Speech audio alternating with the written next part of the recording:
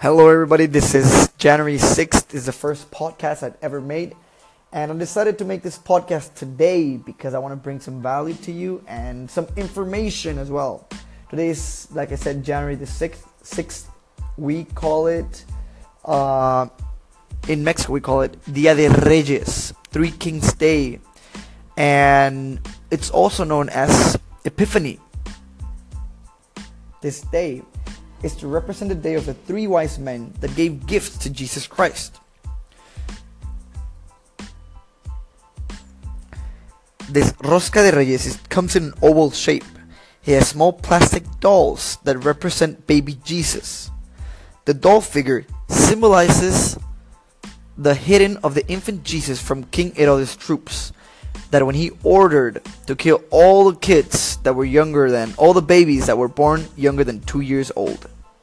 Actually, this day is, I could say it's a little bit more important than Christmas if it comes to gifts. I remember when I was a kid, my parents would used to give me way more toys than on Christmas night and on Christmas morning. Now let's get back to the Rosca de Reyes. This Rosca is an oval bread. It has dried fruit. It has dried fruit and some pieces of sugar. Usually I would go for the sugar pieces. Those are the best ones. And it comes with the baby Jesus.